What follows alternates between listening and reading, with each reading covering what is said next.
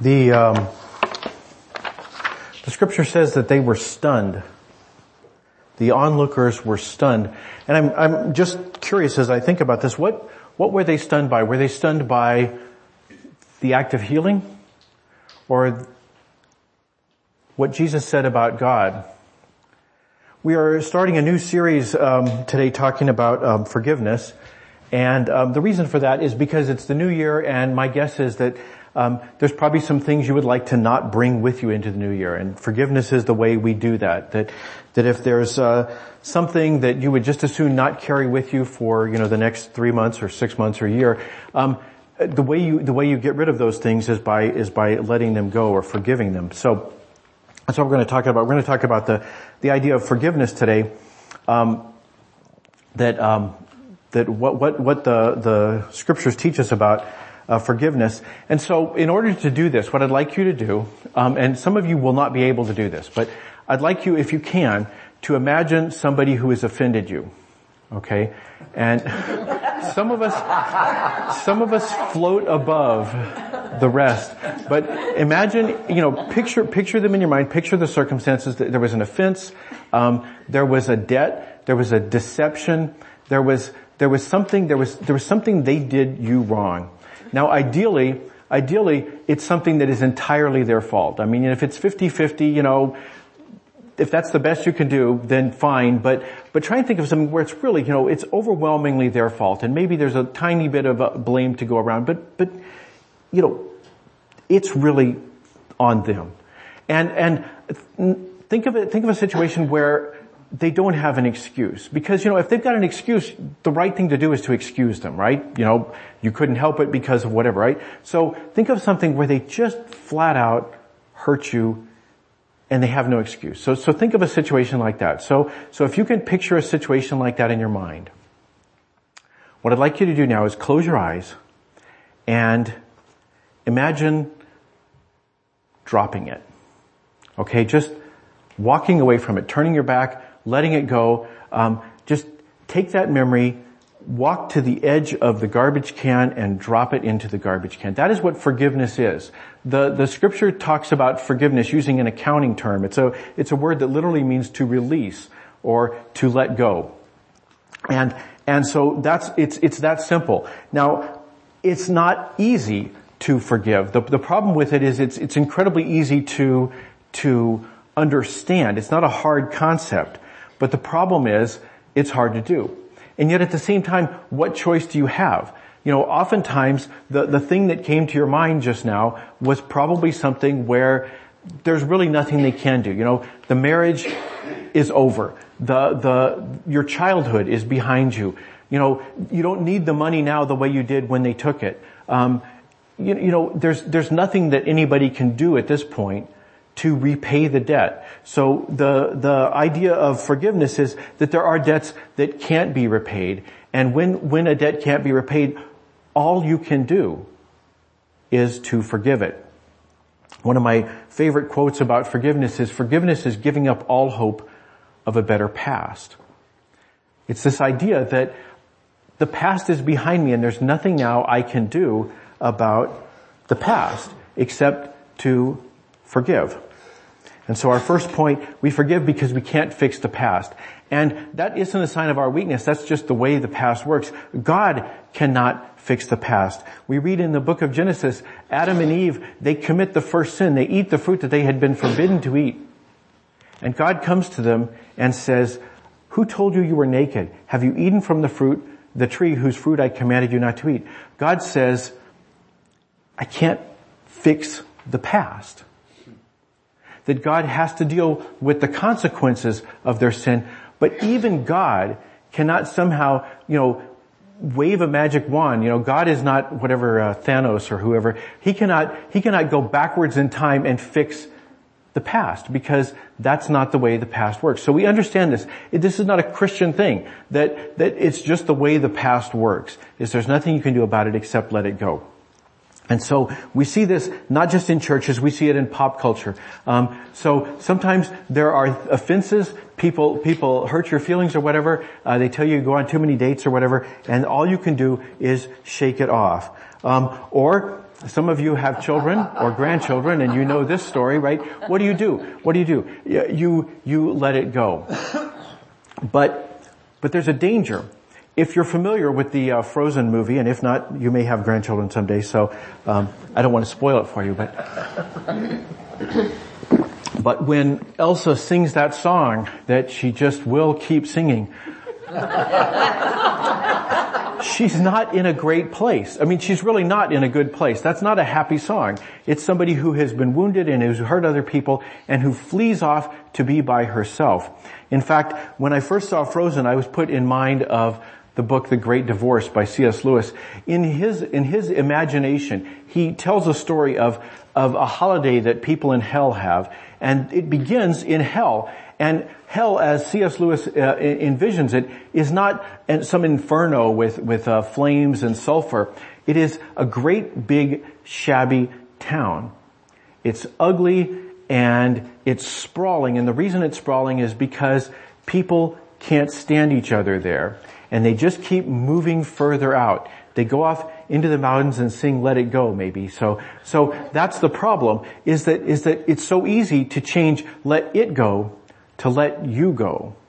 To change it from I'm going to shake it off to shake you off.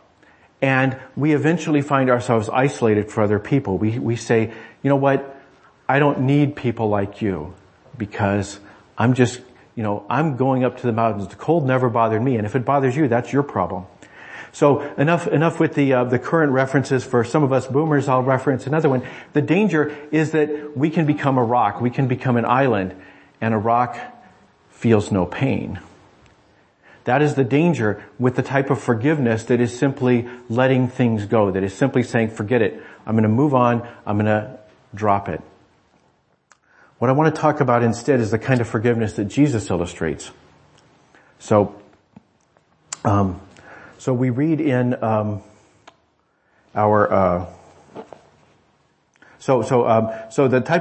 type of forgiveness that Jesus illustrates.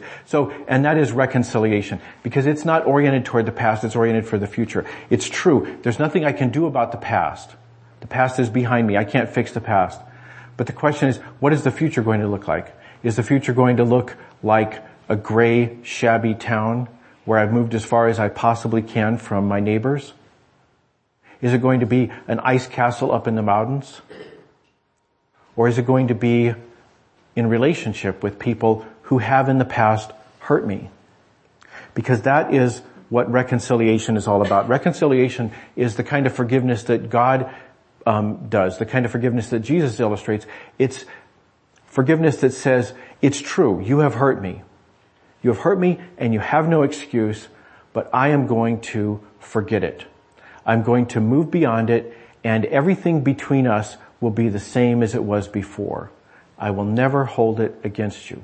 That's the kind of forgiveness that Jesus illustrates. We see it in the scriptures. Isaiah, God speaks through the prophet Isaiah. God says, I alone will blot out your sins for my own sake and will never think of them again. This is the kind of forgiveness that the prophet is able to teach us about God. The prophet Jeremiah says, or speaking through the prophet Jeremiah, God says, I will forgive their wickedness and I will never again remember their sins. And the apostle Paul in the New Testament gives us these words that we quote at so many weddings. Love is patient and kind. Love is not jealous or boastful or proud or rude. It does not demand its own way.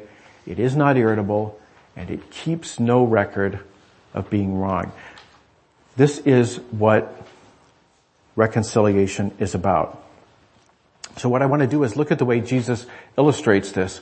So we read in our scripture, Jesus returned to Capernaum several days later. Now I mentioned to the children, Jesus has been on a little healing circuit. He's gone to a bunch of nearby villages and he's healed a bunch of people. So the word is spreading around. And when he comes back to Capernaum, the word has gotten out. Hey, Jesus is back in town, so people press in on him. There's a crowd trying to hear what he's got to say, and my guess is they wanted to see what he was capable of doing because they missed it when he was back in Capernaum before. So they press in on him.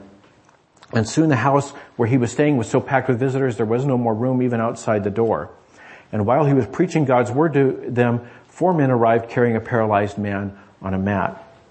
They couldn't bring him to Jesus because of the crowd, so they dug a hole through the roof above his head. Then they lowered the man on his mat right down in front of Jesus. And seeing their faith, Jesus said to the paralyzed man, "My child, your sins are forgiven."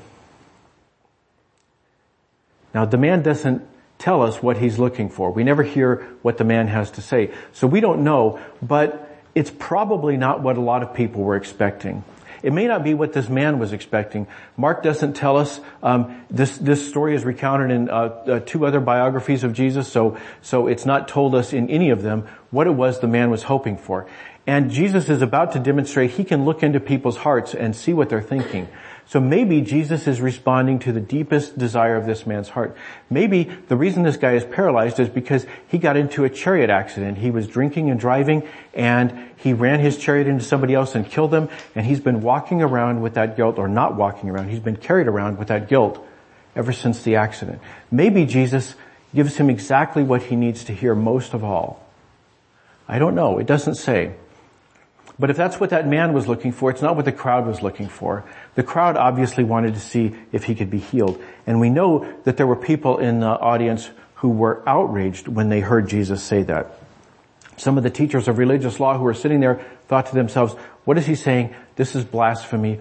Only God can forgive sins. Only God can forgive sins.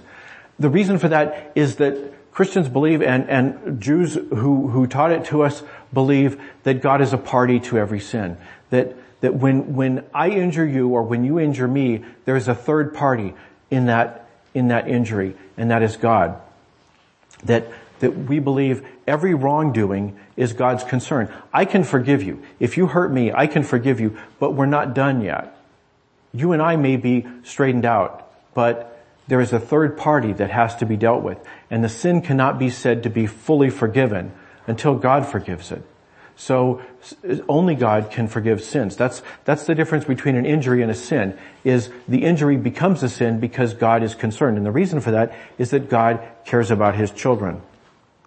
There's a story in the book of Genesis about a slave girl named Hagar, and she's been mistreated by her mistress. And so she runs away. And God sends an angel to speak to her, and the angel says, go back home.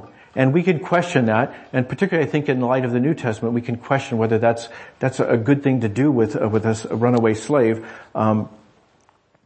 But in that context, it seemed to be what Hagar was expecting to do, because we see what Hagar says. Hagar doesn't say, I can't believe God sent me back to my mistress. What she says is this. She says that God is the God who sees me. Thereafter, Hagar used another name to refer to the Lord who had spoken to her. She said, you are the God who sees me. What's so remarkable about that is that Hagar is a girl. She's young in a society that doesn't care about young people. She's a woman in a society that doesn't care about women. She's a slave in a society that is more class-oriented than we can imagine. And she's a foreigner. She's an Egyptian. She has 4 strikes against her. And God sees her. God saw what had happened, and God sends her back and says, I've got my eye on you. I know what's going to happen, and trust me, you're going to get through this. And not only that, your son is going to become a great man. He will become a hero to nations. So she says, who knew? Who knew that God could see me? And that's true of everybody you ever injure. And it's true of you when they injure you. That God is a party to that injury. That's why we see in the Psalms, it says things like this: give justice to the poor and the orphan, uphold the rights of the oppressed and the destitute, rescue the poor and helpless, deliver them from the grasp of evil people. Why is that? It's because God says, I care about them, and I'm authorizing you to act on my behalf to advocate for them. Somebody has to uphold the rights of the oppressed and the destitute. And so I'm authorizing you to do it on my behalf because I, God, am concerned when any of my children are injured. That's why we see in the Proverbs, it says, those who mock the poor insult their maker. Those who rejoice at the misfortune of others will be punished. That even schadenfreude, who has never felt just a little bit of schadenfreude? It's like, good, he finally got what's coming to him. Even that, God says, is illegitimate because his concern is for both parties in every circumstance. So we cannot forgive sin. Only God can forgive sin. That's what Jesus understands. That's what they mean, is that there's a third party here. A third party is involved. Maybe they know, maybe this guy was in a chariot accident. I don't know. Maybe they know exactly why his sins should not be forgiven, why God should hold on to those sins. But Jesus knows what they are thinking, even though we don't.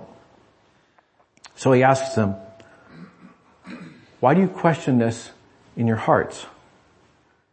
Is it easier to say to the paralyzed man, your sins are forgiven, or stand up, pick up your mat, and walk?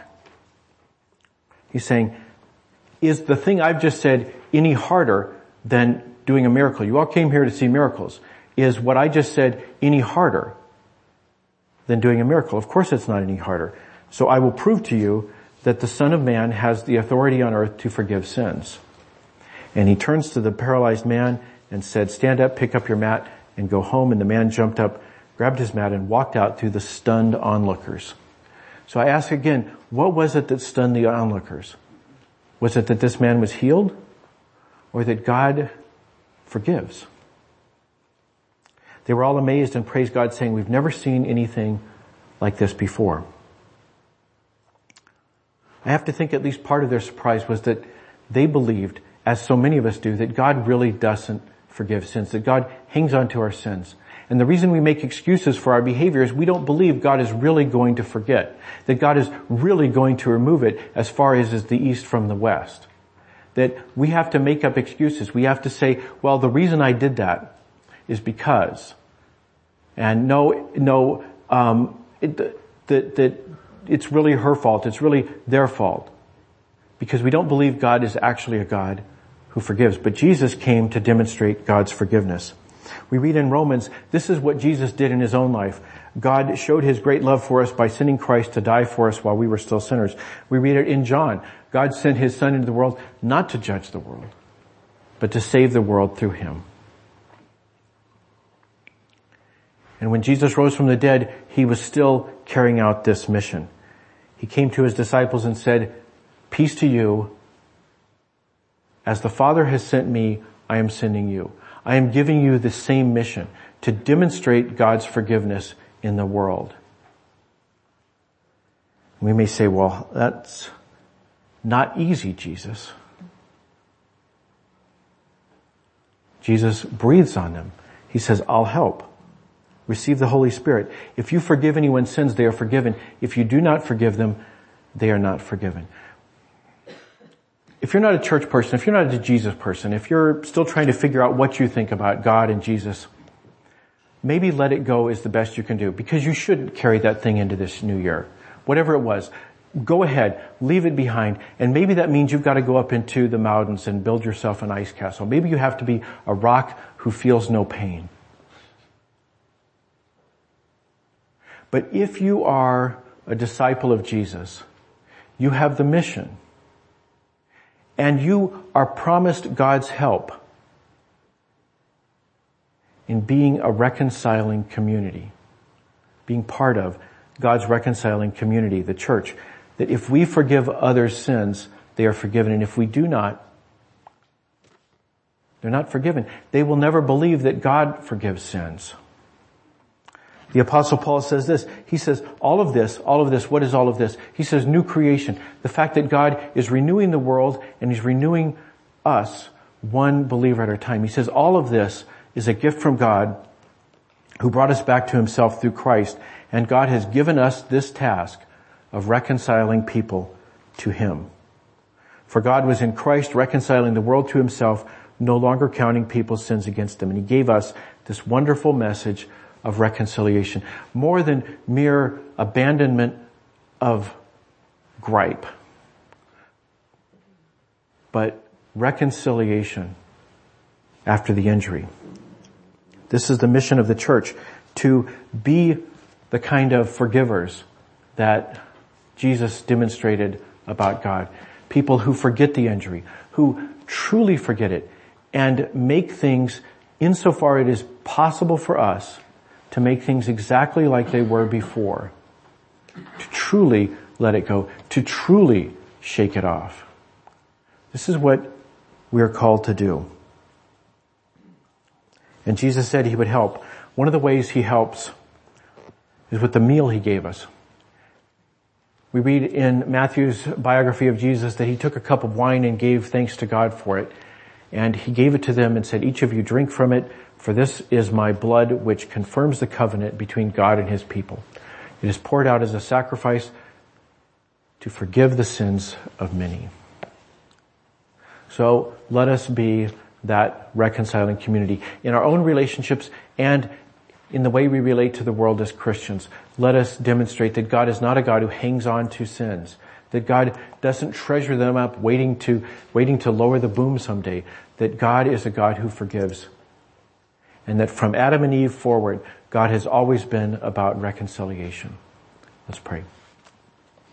Heavenly Father, we give you thanks that you do take our sins and remove them as far from us as the east is from the west. Lord, help us to demonstrate that kind of forgiveness in our own relationships and as we present you to the world as your disciples. We pray it through Christ our Lord and counting on his hope, his help. Amen.